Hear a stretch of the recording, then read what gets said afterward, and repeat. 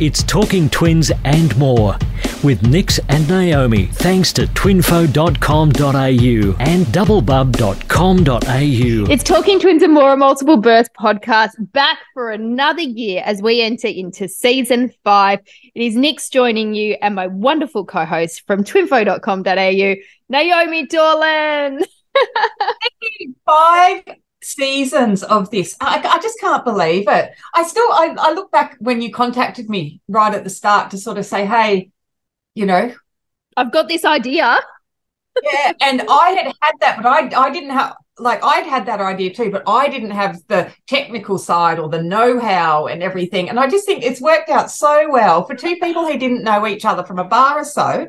We know more about each other than we probably do about many other people. Oh, it's so funny. Like, I'll talk to people about the podcast, or I'll talk to people about my friend Naomi, and they're like, wow, you must have known her for so long, or you guys must be so close. I'm like, no, but it just worked, and it's just been so wonderful. I honestly wouldn't have wanted to share this with anyone else. It was just fate literally that brought us together. It is, I agree. And it's just been, from a mental health perspective for me, recording has just been amazing because I have something to look forward to each week. And I love listening to all our guest stories and sharing our stories. And yeah, it makes me happy on the inside. I know, I'm the same. And, I think selfishly we sort of maybe wanted to start this to share some of our personal experiences. But I think where we've ended up 4 years down the track, entering into our 5th season, is just the ability to hear so many people's stories. And every single one of those has been different, even though we've all got multiples. I cannot believe the diverse stories that we've heard. And I feel privileged that people have trusted us because, as we know, your pregnancy and your journey to having your children is the biggest thing you ever do in life. And we're so lucky that we've been able to share so many people's stories, including our own. Well, just back that train up a bit. You know, we'd still not given birth. Oh, my God, I had forgotten that. Okay. So I don't think there's any animal that is pregnant for 5 years. We've just made it into the Guinness Book of Records.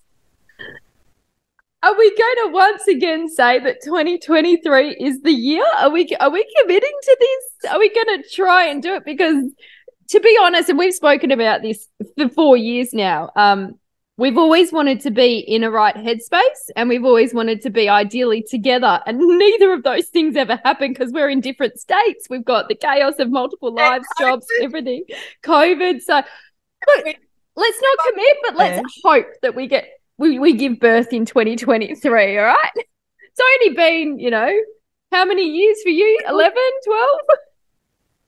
Oh, my twins are turning 12. We've been doing this podcast.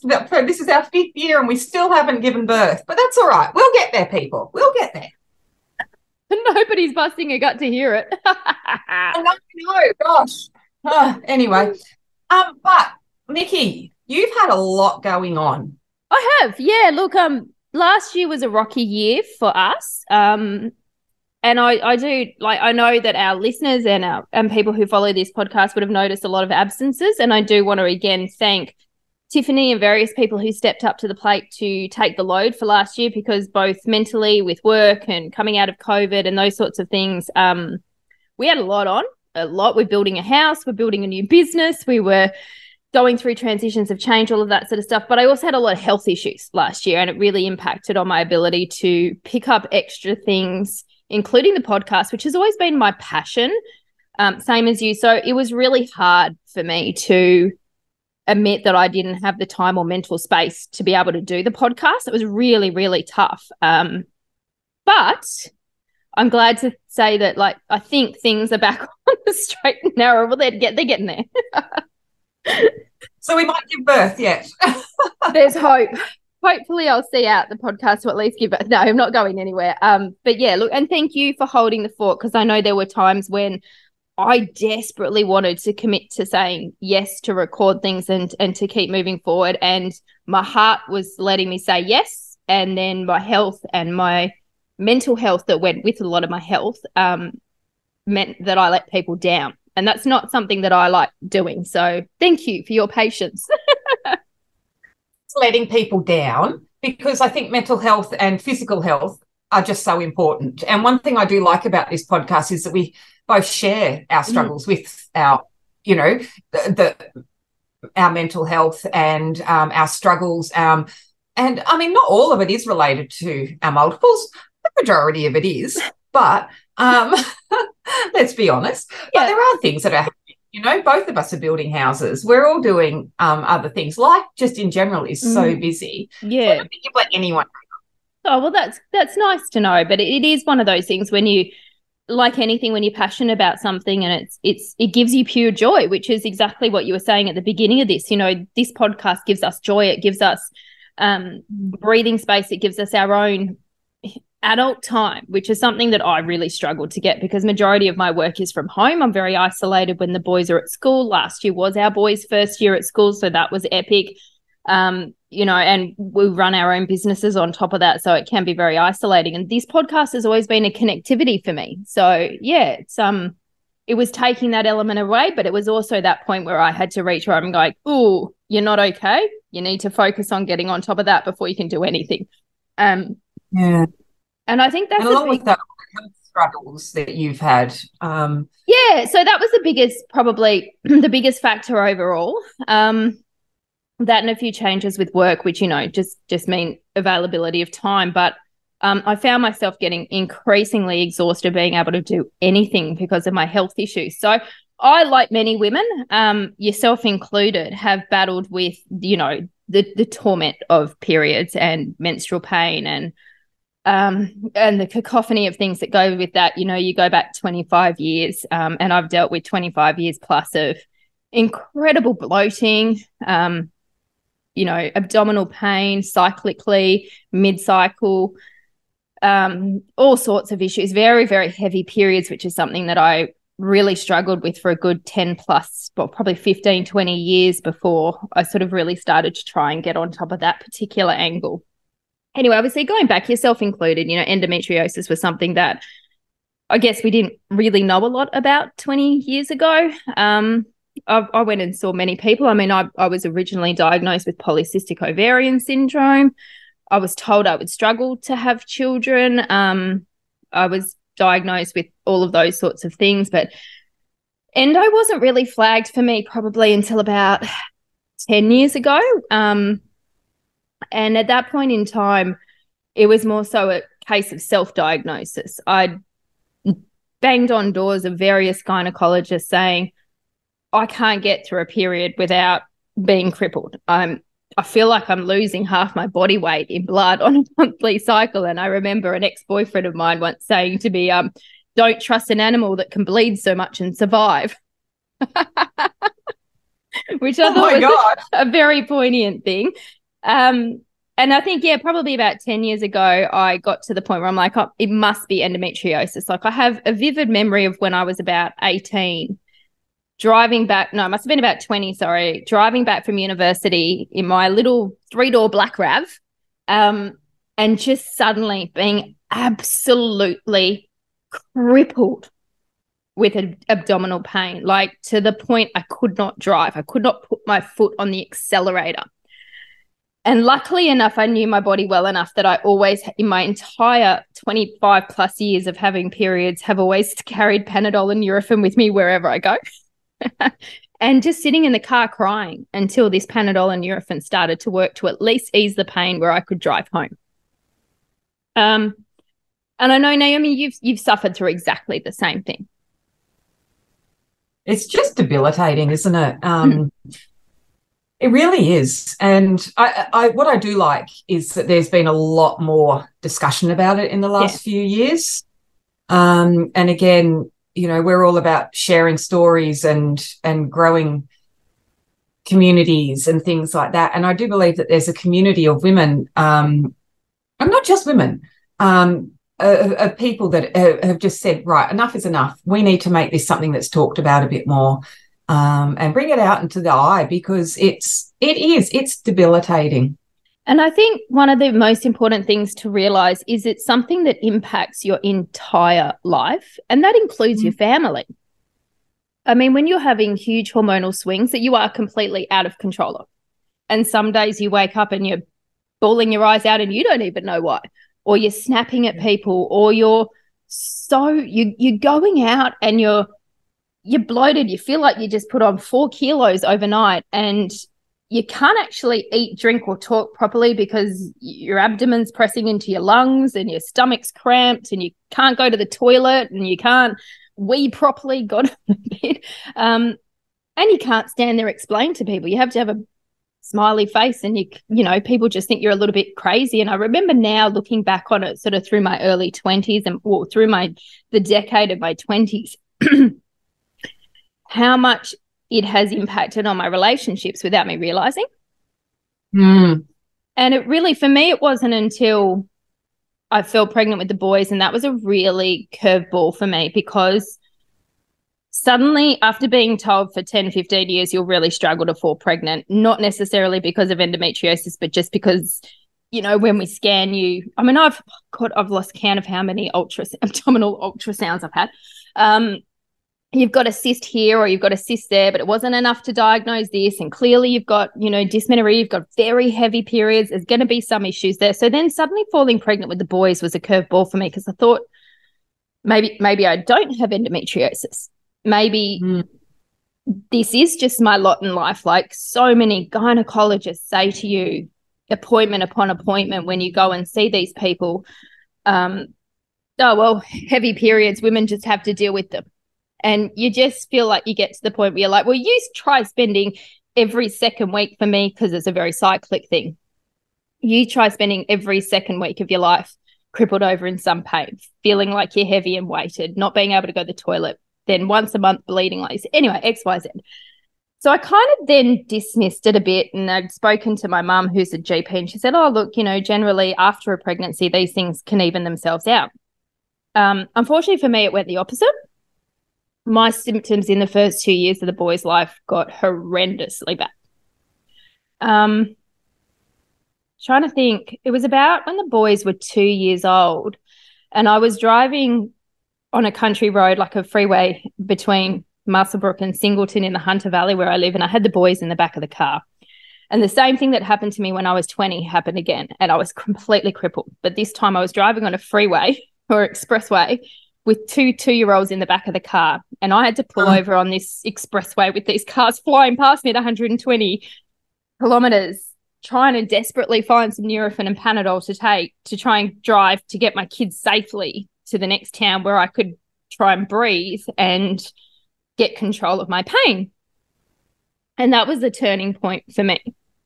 I don't know why I get emotional about these things. I think it's still the hormonal adjustment that I'm going through. Honestly, no, it really is. It impacts you in so many ways. Yeah, and I think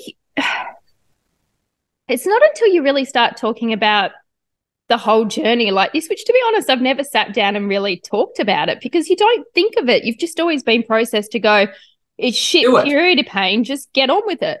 And then you think, bloody hell, you've been living in chronic pain, and you've been living in chronic pain, and anybody else with, whether it's mild endometriosis or severe adenomyosis, which we'll get to, it's shit living with chronic pain. Yeah, 100%. And it's just 100%. It just gets to a point of where it's insufferable. Anyway, so long story short, that's where I reached. I started getting some investigations because it was ruining the quality of my life. I actually went down the pathway of gastric investigations first. So they put me in with colonoscopies and endoscopies. That's where I discovered I was actually celiac, which was kind of a side point. So they said, look, let's deal with that. And then again, COVID hit, lockdowns hit, getting to doctors wasn't as easy. So I just stayed on the pill, which kind of the only thing the pill ever did for me was slightly lighten the heaviness of the periods that I had. And then I had a really, really bad turn of, by then again, I'd re-diagnosed myself with endometriosis, had a really bad endo attack, and COVID was over, and I went back to, I just moved back to the Hunter where I'm living now, and I said, right, now's the time to get on top of this for once and then for all. I met my neighbour who had actually been through a long journey like yourself with multiple laparoscopic surgeries, and she said, look, you need to try and get into this specialist. He specializes in endometriosis and laparoscopic surgery because I'd never had a laparoscopy to diagnose it. And the reason that happened to me was because when my first gynecologist in Sydney said, you probably do have endometriosis, he said, it's probably sitting on your bowel and I just don't want to touch it. He goes, I don't want to perforate your bowel. We're going to need a gastric surgeon in there and I don't want to touch it. And to be honest, I walked away from it for a good 5 to 10 years after that and went, oh, it's too dangerous. I just have to live with this. And again, wrong thing to do because I should have gone and found somebody who can specialize in it and try and get relief. So luckily my GP was wonderful, hooked me up to see this guy. 12 months ago, I had my first laparoscope. Yes, diagnosis with endometriosis. But funnily enough, when I came out of surgery, and it was a quick surgery, I was in recovery and the nurse was like, oh, yeah, well, you know, the doctor's done everything, said they only found mild endometriosis. He's burned off what he had to and you can go home. I was like, oh, okay. So I got in the car and I just bawled my eyes out. Started crying like hysterically. And Chris is going like, what's wrong? I said, well, I can't go to the toilet. I've got constant pressure on my bladder. I can't eat and drink properly for half of the month because I'm so bloated. I am in agony and I used to get these ridiculously heavy periods. And yet I've got this tiny bit of endo. And one thing that the specialist had said to me, which I do want to say just quickly, is when he did going into the laparoscope, he did say, even it doesn't matter how much endometriosis you have, if you have a bad reaction to just a small amount of endometriosis, you can be in crippling pain. There are women out there who have a lot of endometriosis and they don't know. There are other women out there who have a small amount of endometriosis, but it causes an incredible inflammatory response in your pelvic region. So it's not gauged on that. So I kind of held on to that. And I know for you, Naomi, like how many laparoscopes have you had? Laparoscopies? Oh, at least 12 more. So each time you're going back to get more endometriosis removed. Yep. And clear things up and to, I've had my appendix removed. I've, all sorts of things because of my endometriosis, not because I had appendicitis or anything. Yeah, similar to a friend of mine, she had her appendix removed. Anyway, so long story short, when I finally got back to see the doctor, he said, oh, yeah, we got the endo. But I was actually diagnosed with a thing called adenomyosis. Now, I'd never heard of it. Have you heard of it? I had, but it didn't apply to me. It was, yeah. So adenomyosis is pretty much known as endometriosis's evil little sister. And it's when the endometrial tissue grows into the lining of the uterus wall and you can't burn it out. It stays there. There's no accessibility to burn off the endometriosis. So as you get your hormonal fluctuations each month, I suffer from a lot of ovulation pain and a lot of ovulation symptoms as well. So I was getting it, every 2 weeks. The endometriosis grows, it swells inside the uterus and it bleeds and it causes all the swelling and all the dramas. Unfortunately for me, my uterus is a retroverted uterus as well, so it pushed down into the pelvic region even more. But it basically swollen to a permanent size of around a 3 to 4 months pregnancy gestation. Wow. That is just, yeah. So I was basically walking around with a body that was behaving constantly like I was at the end of my first trimester of a pregnancy. Which is a real,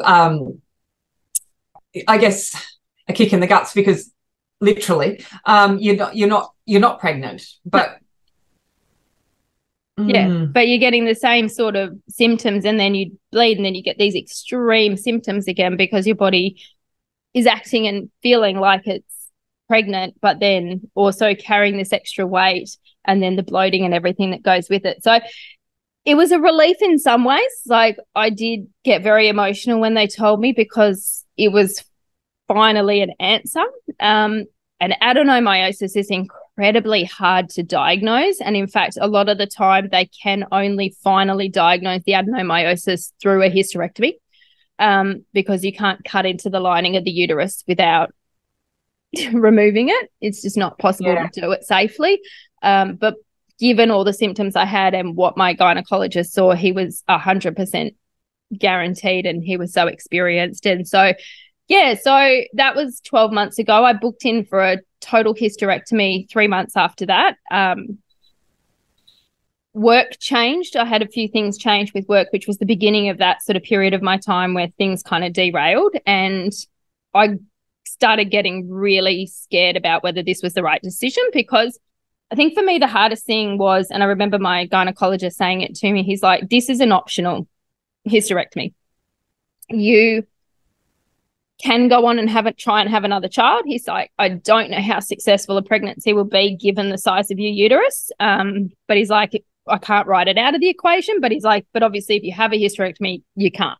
So it was an interesting situation to be in, because nobody's saying to you, you got to do this or you're going to die. But they're kind of saying it to you, if you want a better quality of life, this is the best option.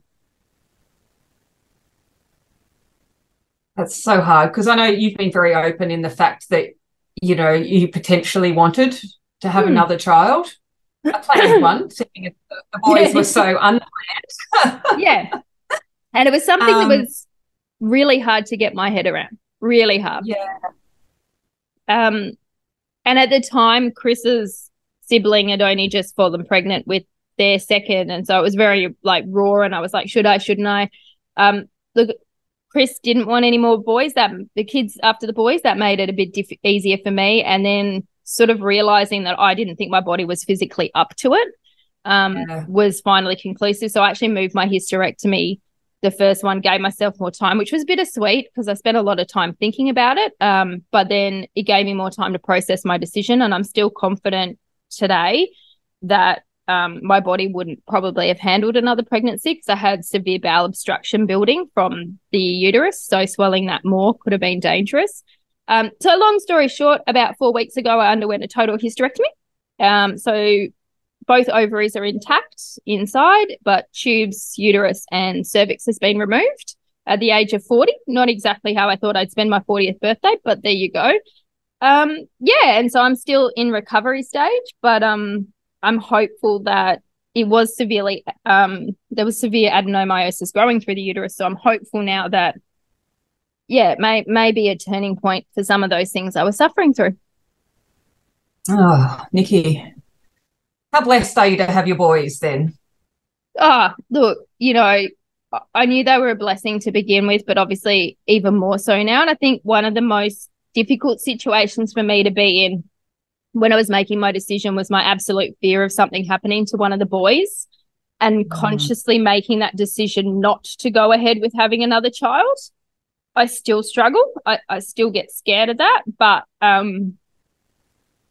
my gynecologist said to me, you'd never replace a child. And I think that's such a strong thing to say. And I still firmly believe my body probably wouldn't have coped very well, and that would have made me the best mum I can be in the situation I'm in today. That's true, isn't it? Because, I mean, that's all we ever strive to be. Yeah. You don't know what the future holds. You can't make decisions based on fear of the unknown. So I made my decision based on the fact that at the moment I haven't had the energy, time and enthusiasm to be the mum I want to be, or the friend I want to be, or the person that I want to be. So that's why I made my decision. And to be honest, now that it's done, not for a second have I regretted it, except for the pain and the discomfort. It's really crappy to recover from. It is a horrible procedure. But there hasn't been a moment where I thought, oh God, what have I done? I'm just hopeful that long-term it's successful and I get the outcome that I'm hoping for. So there 100%. You go. That's where I've been in the last 12 months. So to be back on the couch. I know. You have really been through the ringer. Thank you for sharing that with us. Look, I've really missed you.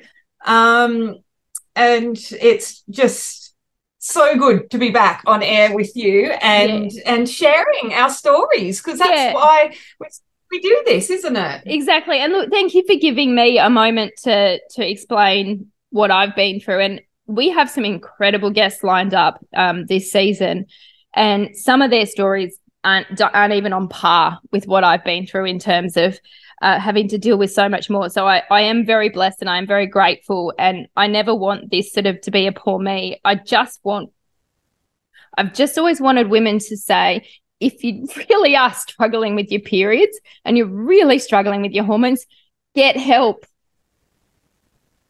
It is hard. I mean, it is crippling. I know I've spoken about it before. I mean, I went through my own endometriosis battle for so long, but I mean, I was fully menopaused by 42 or something, just naturally. So, which is an indicator why I had obviously such a low ovarian reserve when I was going through the IVF to have my babies. But everything is in hindsight. Yeah, everything exactly. is in hindsight. Yeah. And unfortunately, with our bodies, we just don't know. No, and you've just got to do, the best that you can do to keep yourself on top of things. And you get life makes these tough decisions, and like they don't know if anything will trigger early menopause or what destabilization, because everybody has a different outcome. And but I think that's the thing, like you just listen to your body, and if you're really not okay, and it took me way too long, but in hindsight I also have my boys, like if I'd done something earlier, wouldn't I? You just don't know. But if you're really in pain, try and get something done, because it's quality of life again. Like you don't know what the future holds. So I just think it's great that the conversation's being opened up more. I'm not one of those endo warriors, because I never really thought of myself as an endometriosis sufferer. And even now I've just had a total hysterectomy, and I sort of go, I'm mild endometriosis. Probably not. Well, aren't you lucky in retrospect, again, in hindsight, aren't you lucky that you fell pregnant with twins? Because you still have children. Yes, it would have been great. And same in my situation. I'd love to have another one. I physically can't. But, exactly. I've got my two, and I'm so grateful that I managed to get to have the experience of having twins, and I've also got now 2 children. Yeah. So, and we have this wonderful podcast, and we are back for another season. We are back. I cannot wait to share some of the guests, as Nikki said just before, that we've got lined up are going to make you laugh, make you cry, make you just feel alive. And I can't wait to share that with you. So our theme this year is to try and just share more people's stories on things that matter, as well as sharing just other people's lives and stories around their multiples. Yeah. But we've got some extra special guests that we've organised this year to share with you. So I'm looking forward to it, Nikki, and I'm so looking forward to season 5. Yes, I know. And look, if people have a story also that they want to share, they can get in contact with us, can't they, Naomi? Absolutely. Just head to the Talking Twins and More, a Multiple Birth Podcast Facebook page, and send us a message, and we will get back to you and organise a time for you to come on and have a chat with us. And look, keep your fingers crossed, because we might actually give birth this year. We may. I was just wanting to Google before. I think it's like blue whales and elephants are pregnant for like 18 months or something. Oh, no, they're still not 5 years or 4 years. No. Well, Nikki, I'm going to let you get back to the couch, because I know that you're couch bound. Let's start this season 5 with a bang. Let's do it. All right, we'll chat to you next week. It's Talking Twins and More with Nix and Naomi, thanks to twinfo.com.au and doublebub.com.au.